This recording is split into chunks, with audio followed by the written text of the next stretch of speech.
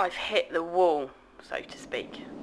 Come up against a tall, thick barrier, so impenetrable I can't see past it to what I hope's a shining expanse of inspiration on the other side.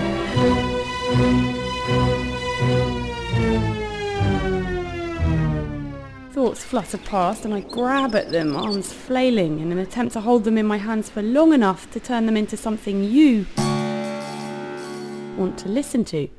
Stories? They're coming out of my ears.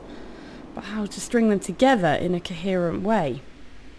I tried climbing it, this wall, but I got tired halfway up. I took a sledgehammer to it and started bashing the thing down. Only ended up with a sore hand. Chip away, you say, until there's a gap big enough for you to poke your head through. But it will take ages. Then someone gave me a trampoline and I launched myself at the thing, hoping to sail over the top, smacking hopelessly into an expanse of cold, hard clay. Then, through my days, I start to look at it a bit more closely. Brick by brick, it becomes clear. The wall's not so bad after all. I need to work with it, make it my friend. Stop trying to knock it down and pay it some serious attention on this side. And you know what? I've just had a really good idea.